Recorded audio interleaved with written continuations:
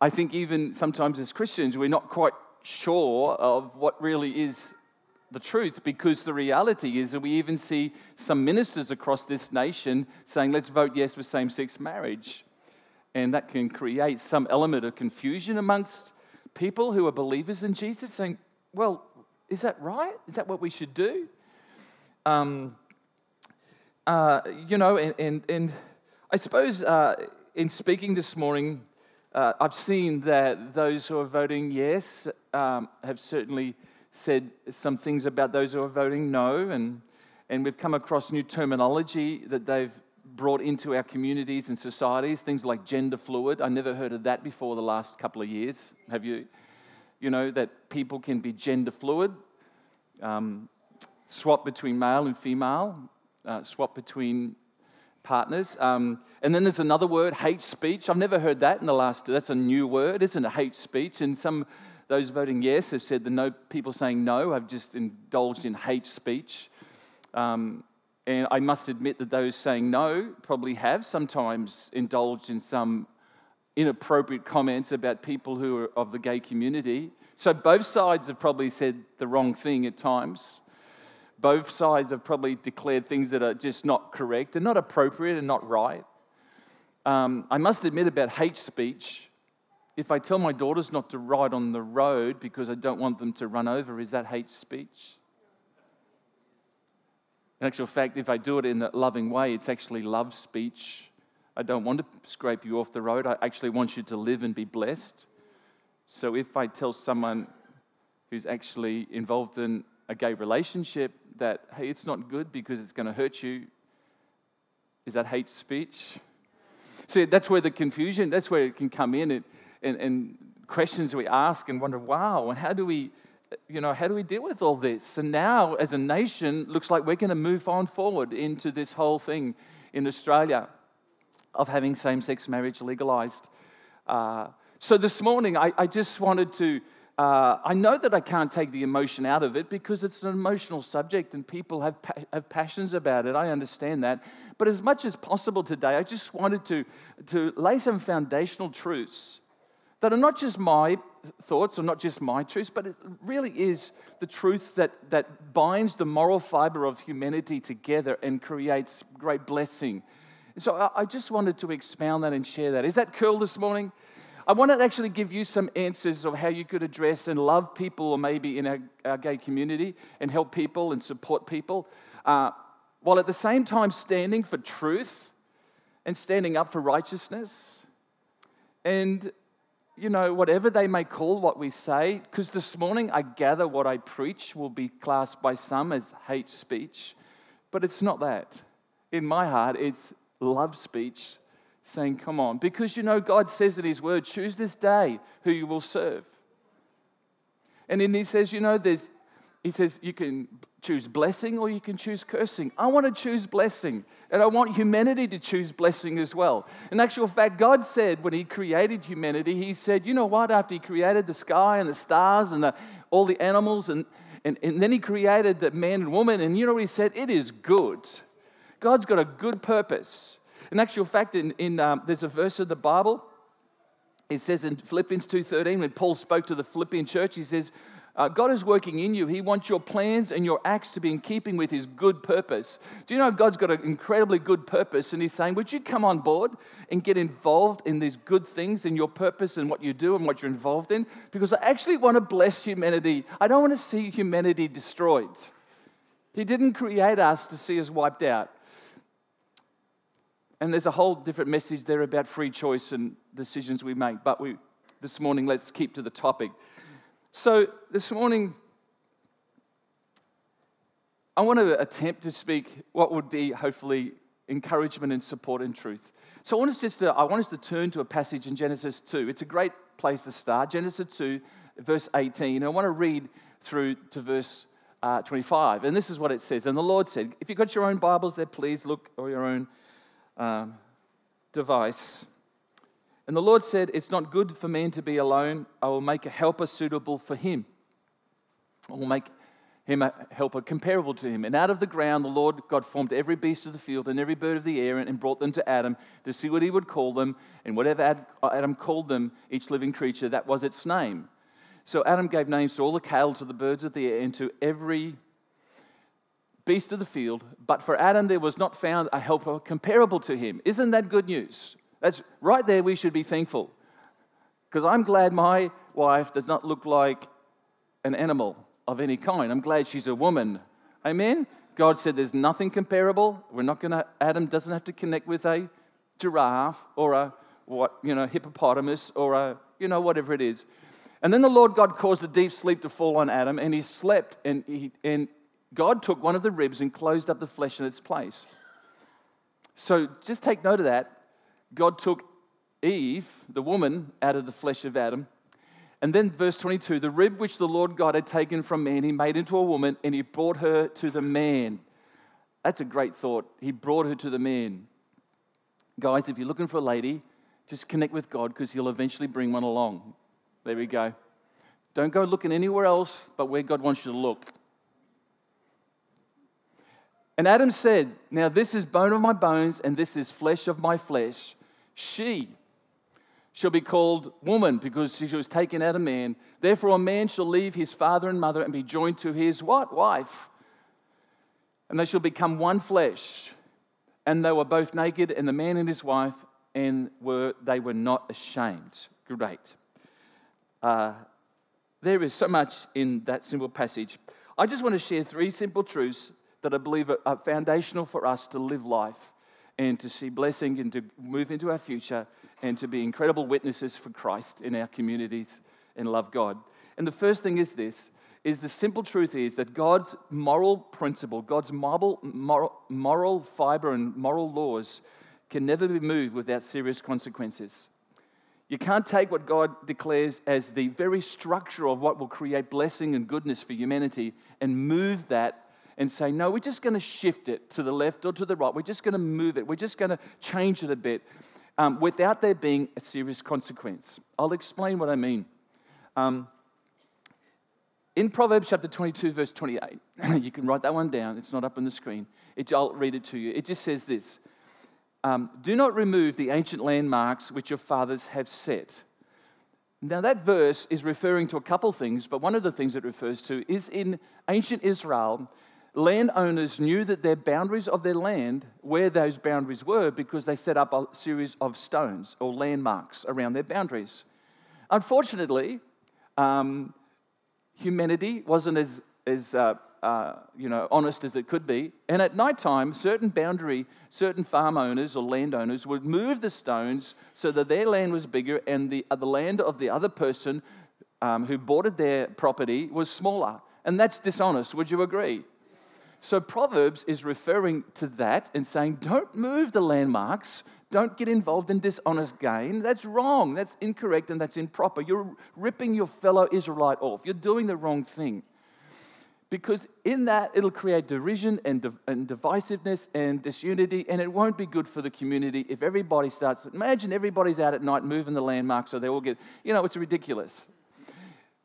What we now see is also the principle behind this verse is also the reality that we need to be careful that with spiritual landmarks would not be moved as well in life. That those things which are being provided to the believers of Christ, actually been set in concrete for the world to be able to know blessing and goodness in their life, should not be moved. There's certain things that should not be moved because they are things that make up the moral fiber of our humanity and our togetherness and our commitment to this world. Actually, Jude said this. There's a little book just before Revelations in the New Testament, and it says, Jude said, I feel compelled to write and urge you to contend for the faith that was once and for all entrusted to God's holy people. What's Jude talking about? He's talking about all the principles of life that are just absolute and foundational to us living a good life. So the fundamental doctrines of Christianity should never be tampered with, because if you move them, there's going to be something of destruction and serious consequences for that. This is where I find that we can get a little confused. Because what's the difference between man-made laws and God's law? God's moral principles and man-made principles.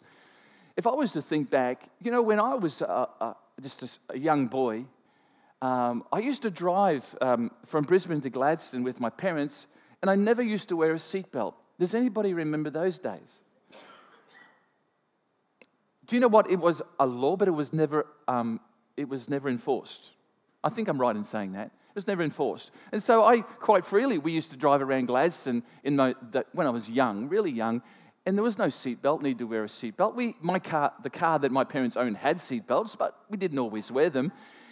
Isn't it interesting today, now they're enforcing that law? You will be penalized if you do not wear your seatbelt. Is wearing a seatbelt a good law?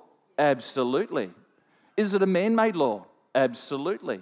Did God think of it? Well, maybe, but man thought of it. And man put it into place because why did they establish the law of seatbelts? For our own personal safety. It's a good thing to have. But you know what? Seatbelts are not the part of a moral fiber. The truth is you could probably drive home today without a seatbelt on, and if the police didn't find you or see you, you'd probably get away with it. Is that true? Who's going to do that? No one. Great. The difference between man-made human laws, which are good laws, and God's moral laws, which are God's moral laws, is you can't do that. You can't change God's moral laws without consequences. You say, but God, the police won't see me if I, involved in, the police won't see you. But what happens, you break one of God's moral codes of conduct or say his principles, and it starts to penetrate and hurt your soul. It starts to scar it. It starts to change the way you see life, and it starts to create dysfunction that we don't see at first. And one of God's, there's many of God's principles that he's put into place for our blessing to live in those things and those blessings. We looked at one this morning, and the obvious is that it says, a man shall leave his father and mother and be united to his wife, and they shall become one flesh. There's a principle of God's moral principle, and the moral fiber that makes up our humanity. One man, one woman. Right there is hate speech. One man and one woman.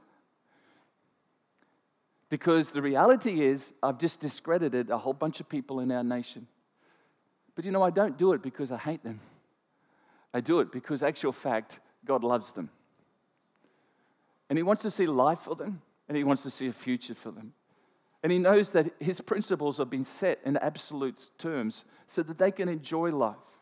But we have an enemy of our soul. He's called the devil. And he goes about roaring all the time. And there's a lot of Australians listening to his roar right now. And it's sad, isn't it? Ultimately, humanity... going back to this other point.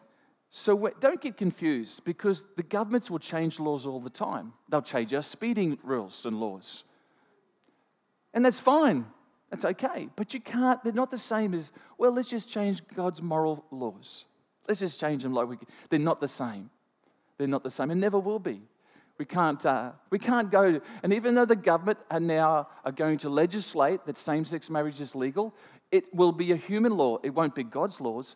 And a whole bunch of people will be vilified and they'll be happy about that. But the reality is, as time progresses, the heart of man, unfortunately, is going to be hurt. And there's no blessing in it because it creates dysfunction. It creates pain for people. And people say, no, it doesn't. No, it doesn't. That's interesting. I would, I suppose, beg to differ. It doesn't. It'll create a pain with dysfunction within their own lives. Let's move on. Help me to understand something. Unfortunately, humanity can never have peace until they abide by the moral code of God's practices. And no matter how much we change the human law, we'll always be bound by the moral principle of God's truth. That's why we have a Bible. Hallelujah. It's got the moral fiber of God's truth in it. That is why man leaves his father and mother and is united to his wife, and they become one flesh. Because it's built into humanity when God created us from the beginning of time. And of course, what happens is we break the law and there will be consequences. I suppose that's why Paul wrote to the Romans in Romans 1:27 and said, you know, guys, leaving the natural use of the woman, you men, and burning for the lust for another man, and man with men committing what is shameful and receiving in themselves the penalty of their error which was due. What penalty is that? Well, it took the toll on their bodies and their souls, as I said, disease, guilt, and personal dysfunction. That's the consequences, I suppose. And God's not doing that to us. God certainly established that principle, but we choose the consequences when we choose to break his moral code of conduct and his moral principles of law and what he's established. And God created those for our good pleasure. So there's my first simple thought this morning. You can't move those things which God has established for all eternity. And God's not an old fuddy-duddy, folks. You can be totally relevant, totally modern in all that you do, but you've got to stand on something that's foundational in truth. And that is the principle. And there's several of them. You know, another good one, the Ten Commandments are generally great principles to live by. You know, thou shalt not murder. Just imagine if we moved that law. And we said, the government said, well, let's move that and let's just say an eye for an eye and a tooth for a tooth. Let them have their way. I tell you, I've seen societies like that in other countries, and it's bedlam. What about, let's not commit adultery? Well, let's move that law and say, well, you know, adultery's fine. You know when some families actually do that? They call it husband swapping and wife swapping. But it creates such dysfunction. It creates such hurt and pain. Folks, this week I've ministered to people in such hurt because of, you know, sexual inappropriate activities. It's so much pain in it. Anyway, let's move on. The second thing I want to share this morning that comes from this verse that we're looking at in Genesis chapter 2 is this. A man with a man or a woman with a woman, it doesn't fit. It doesn't fit. Genesis 2:18, and the Lord said, it's not good for man to be alone. I will make a helper suitable for him. Verse 18 says that. Helper means to be a person who is part opposite. Have you ever noticed, ladies, that the man you're married or the other, you know, the guys in your life, they're actually not exactly like you? That's for a reason. It's a good reason. Man is part opposite to woman, as woman is part opposite to man. That's what the word means. The word helper, actually, if you look up in the Greek, translated in English, and it means part opposite, part opposite. You know how they say opposites attract? It's true. And it's good because you know what? They fit. Let me explain it. For a woman and man to be married in marriage is a moral principle of this world, as we've said, and it establishes. And you know what? The wonderful thing is when God created everything in the world, He created the animals and the sky and the sun and the stars and the birds and the fish. He didn't think of man as an afterthought. He didn't kind of come, well, I've created everything on the earth, now what we do? Oh, I know what, let's get some men and women on this earth. No, man and woman were the crowning glory of His creation. Man and woman were the crowning glory. When He brought them together, it was like the crescendo of everything He'd created over those 6 days. Now we have man and woman. And you know what He said? He said, man, this is good. This is good. So it wasn't an afterthought when God created humanity. Two different genders who were made to be able to enjoy each other and enjoy each other's company and perpetuate humankind. Procreation, or by that wonderful word that starts with P. Anyway, don't worry about it. For a man and woman to be joined, listening, through sexual union within the commitment of marriage is for a woman returned back what she was created from. Can you see in Scripture, it says in verse 23 of that passage you read, Adam said, now this is bone of my bone and this is flesh of my flesh. What was he saying? Out of my insides, a bone has been taken, closed back up, the flesh was closed, the bone, and a woman was created. She comes from my flesh. And then we see when a man leaves his father and mother and joined to his wife, they become what? One flesh again. A woman returns to what she was created for. Isn't that interesting? She came from the flesh, and when she comes back to when she comes to a man she marries, they become one flesh. It's a great fit. It's a great fit. Paul actually said to the Christians at Ephesus, he says, you husbands, no one hates his own flesh, but he looks after and treats it well. Paul was talking about the women in our lives. No one hates their own flesh because she's your own flesh. Paul, the truth is we can't take a man and unite him back to the flesh of another man because a man was never made from the flesh of another man, only a woman was. And a man and a man and a woman doesn't fit as one flesh. I do not need to tell you about the physical attributes of a man and woman for you to understand in sexual union. It doesn't work. As much as men and men think they can do it, it doesn't happen. It doesn't fit. You know what? I can be in union with another man, but I can't be, let's reverse that. I can be in unity with another man, but I can't be in union with him. Unity is called mateship, friendship. I've got that with a bunch of guys. But to be in union with them, physically can't happen. As much as two homosexuals think they can be, it can't happen. They haven't got. It's interesting because the Bible uses a word for flesh, and let me just share it with you. Where is it?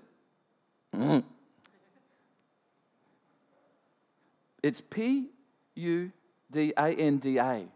You look it up. The word flesh. And you know what?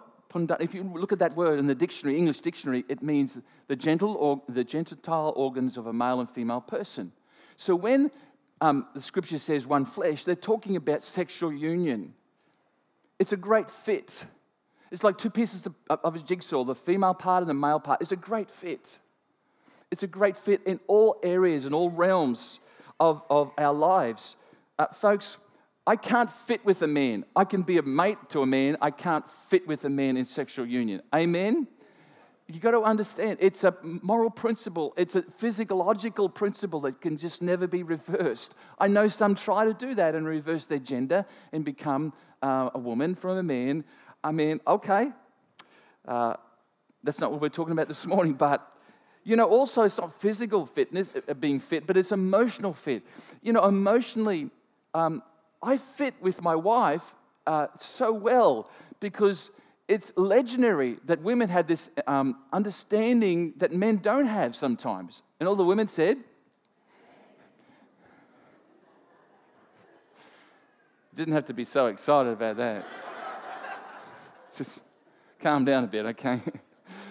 But the reality is women think differently to men. And sometimes you argue over that, husbands and wives. Stop arguing about it and realizing that they got emotions that we don't have. We look at all the facts, they look at the emotions, and together, when we bring them together, in the realm of good communication, it fits well. Women's personalities are different to men's personalities. They think differently. It fits well. The devil tries to screw that up and say we're all so different, we can't live with each other. No, it shouldn't be that way. We should understand and support one another because women and men fit together emotionally.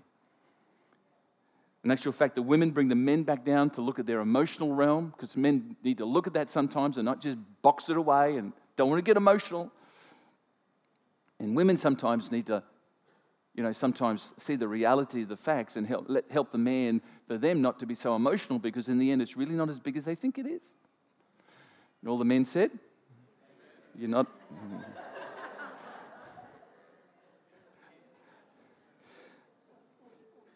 Paul said to the Ephesians in chapter 5, he said, husbands, love your wives. You know what that means? Love is to care for them socially and morally and emotionally, care for them. In verse 29 of Ephesians 5, husbands are to cherish their relationship with their wife, it says. You know what cherish means? It literally means like a chicken broods over her chicks. And when they're really small, after they've been born and hatched, she'll put them all under her and keep them warm and protect them and look after them. And that's the picture of the husband and how he should cherish and honor and respect the woman and release her to be all that she is and vice versa for the woman, for the man, to care and emotionally and socially, connect with our wives and our husbands. And it's a beautiful picture of how we fit. You know what? Malcolm and I have a good friendship, but I'm not going to, and sometimes we have a bit of a blubber together, that's fine. But the reality is, I'm not going to ever fit. Sandy's going to do a much better job than I can with Malcolm.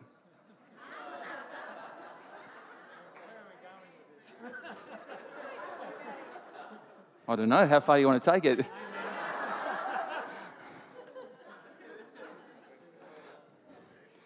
Okay. So number one, we can't move the ancient stones that God has set up that are moral fiber of our society. Number two, we fit as men and women together, male and female. Number three is this. Simple truth, Band-Aids are not for festering boils. Would you agree? Band-Aids are not for festering boils.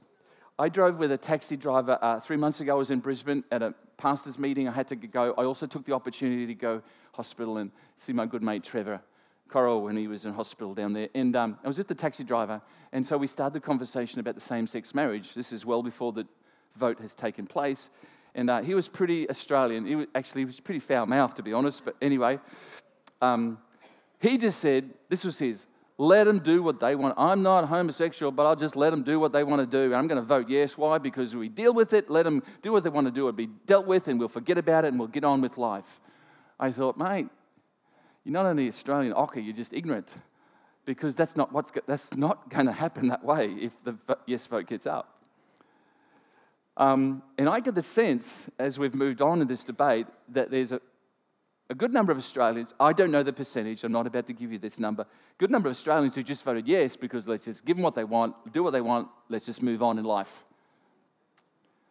I think even some politicians have probably voted that way. I can't know for sure, but I'm just saying.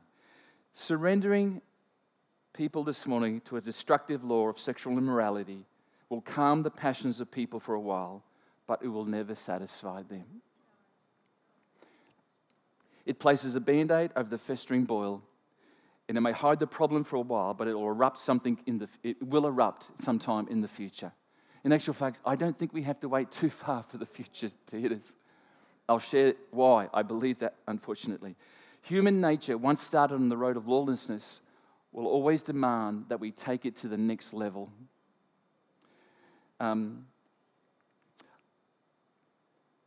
It's called the principle of diminishing returns while fueling the passion for more.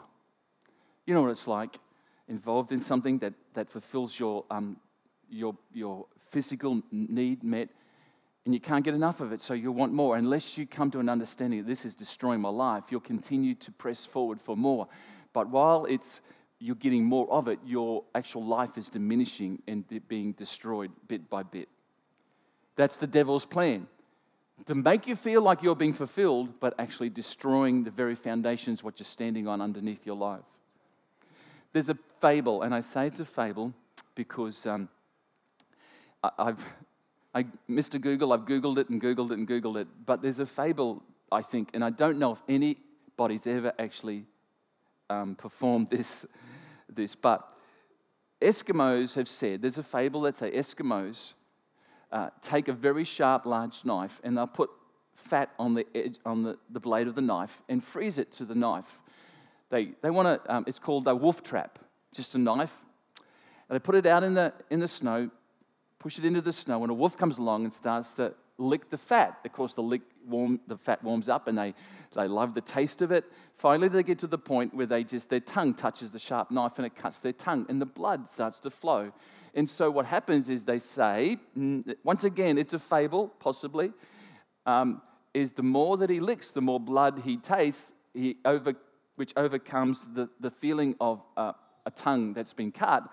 And he goes into a frenzy, and finally he licks and licks until he dies of loss of blood. And the Eskimo comes along, finds a dead wolf and the knife, skins the wolf, uses the skin of the wolf for his clothing, and everybody's happy. Now, I don't know if that's true, but the principle still's there. You know, the devil wants you to continue to lick and lick and lick and lick. And it mightn't just be today something in relation to same-sex marriage, because the majority of us probably don't struggle in that area.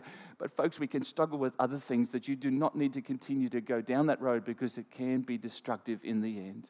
And God would call you back. And God would say, come on, submit to God, resist the devil, and he's going to flee. God doesn't want you to continue to allow the lust part of us to overtake. And you know, I understand we all live in that realm of this world that is pressing upon us more and wanting us, as Romans chapter 12, 1 and 2 says, conforming to the patterns of this world. We don't need to conform. We need to be transformed by the renewing of our mind. And so we don't need to be like that wolf that licks himself literally to death, if that ever really did happen. But the principle and the thought, I think you can grasp this morning.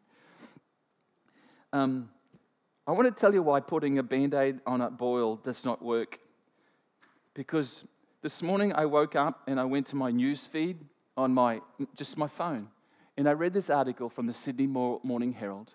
And once again, I'm not here to create, to try and put anybody down. But the reality is that people already are moving in on taking it to the next level. And it's just days after the vote of yes. Here we go. This morning's Sydney Morning Herald. People woke up to this and read it.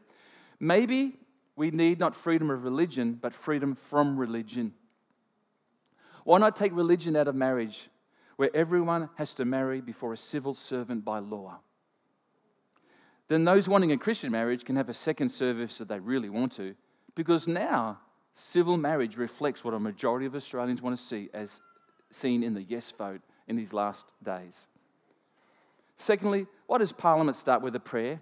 Let's now take it out so that it mirrors what the community is saying about the same-sex marriage, what we want, where we want freedom from religion.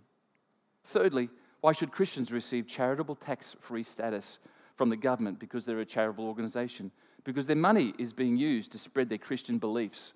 Hello, exactly what we use our money for. This person is saying, don't give them tax-free status. Why should we let them? They're using it to spread Christ. Fourthly, why have we wasted $300 million on school chaplaincy programs when the community have voted to allow same-sex marriage when chaplaincy doesn't agree with same-sex marriage? They go on, the same-sex debate shows that most of Australians are not going to give in to the scare campaigns of the Christians, but have voted for social change. Folks, that's just a suggestion. Let's pray that that never happens. Jude says, let's contend for the faith. Do we have to get ugly about it? No, we don't. We don't have to get argumentative. We don't have to, but we do need to rise up and we need to stand for truth. And you know what? At the moment, legislation says this pastor and every other pastor who's got a PMC, probation minister certificate or ordained minister certificate in this nation, we're protected by law. We don't have to marry gay people. But you know what? There's a whole bunch of celebrants out there who there's no protection for them who may be Christian because they're not protected. How long will it be before they push in? This article is saying, how long will it be basically before even ministers will have to bow to legislation and marry? Well, you know what? They can go and see us in jail, can't they? We'll have no, you're not happy about that? I don't mind. If they come to me and say, you've got to marry, I'll say, well, take me now. And I'm sure that this church will rise up bigger and stronger than it ever has because we want to proclaim Christ.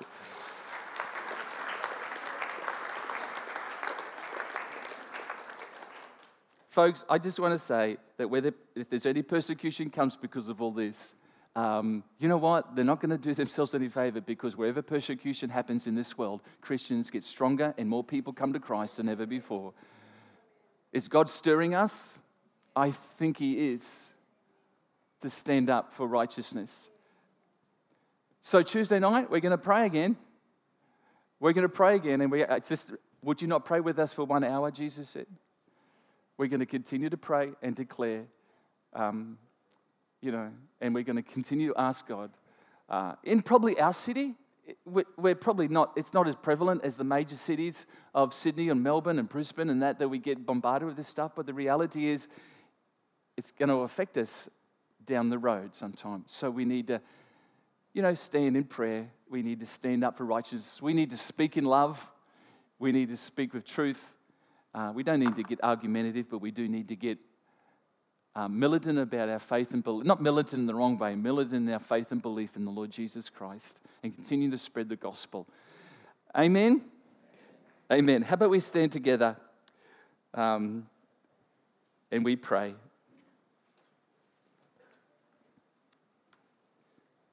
I'm not a prophet of doom. I've always been a positive person because I believe that there is only good days that stand before us for Lord Jesus Christ. I think there's great days ahead. I think the best is yet to come.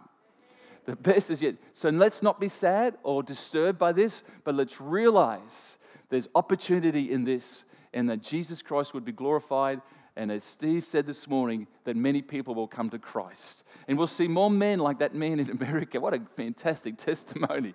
That would realize that you don't have to be cursed. You can be blessed as you walk in God's blessing. So let me just pray. Father, I thank you, Father, today for your incredible love for humanity. I know that you gave us free choice, and many have chosen to turn away from you because of that free choice. And your love enables free choice. And so, but Father, today we choose you. We choose blessing. We don't want to choose cursing. So I ask and I pray for my brothers and sisters in Christ, those who are maybe facing choices they need to make today that would help them to turn away from that which wants to destroy them, help them to turn that which wants to bring life to them today. Strengthen the Lord. We don't stand in judgment of one another today. We stand in support of one another because we know you're the answer, you're the way and the truth and the life, and this world isn't, but you are. So today we choose you, and I pray you'll help people today to make choices for you, to give up those addictions, to give up those things that want to crowd in their lives and hurt them, and to take a hold of you. Father, we commit ourselves, we commit what is unfolding in our nation to you. We pray blessing upon our nation, that people would turn to you and repent, Lord. It's a word that sometimes we can be scared to use, but we use it today because that's what our nation needs, is repentance. And we repent, Father, for our nation and pray that you would help us to walk in your truth today. We're sorry that they voted against your moral laws, Lord. It hurts you. But God, today, we thank you that there is good can come out of this evil in the name of Jesus. And we commit ourselves to you right now. And everyone agreed said, amen. Have a wonderful day, folks. Encourage someone. And don't forget, Gideon's, if you wanted to give towards that. There's a lovely, sumptuous morning tea. Brilliant.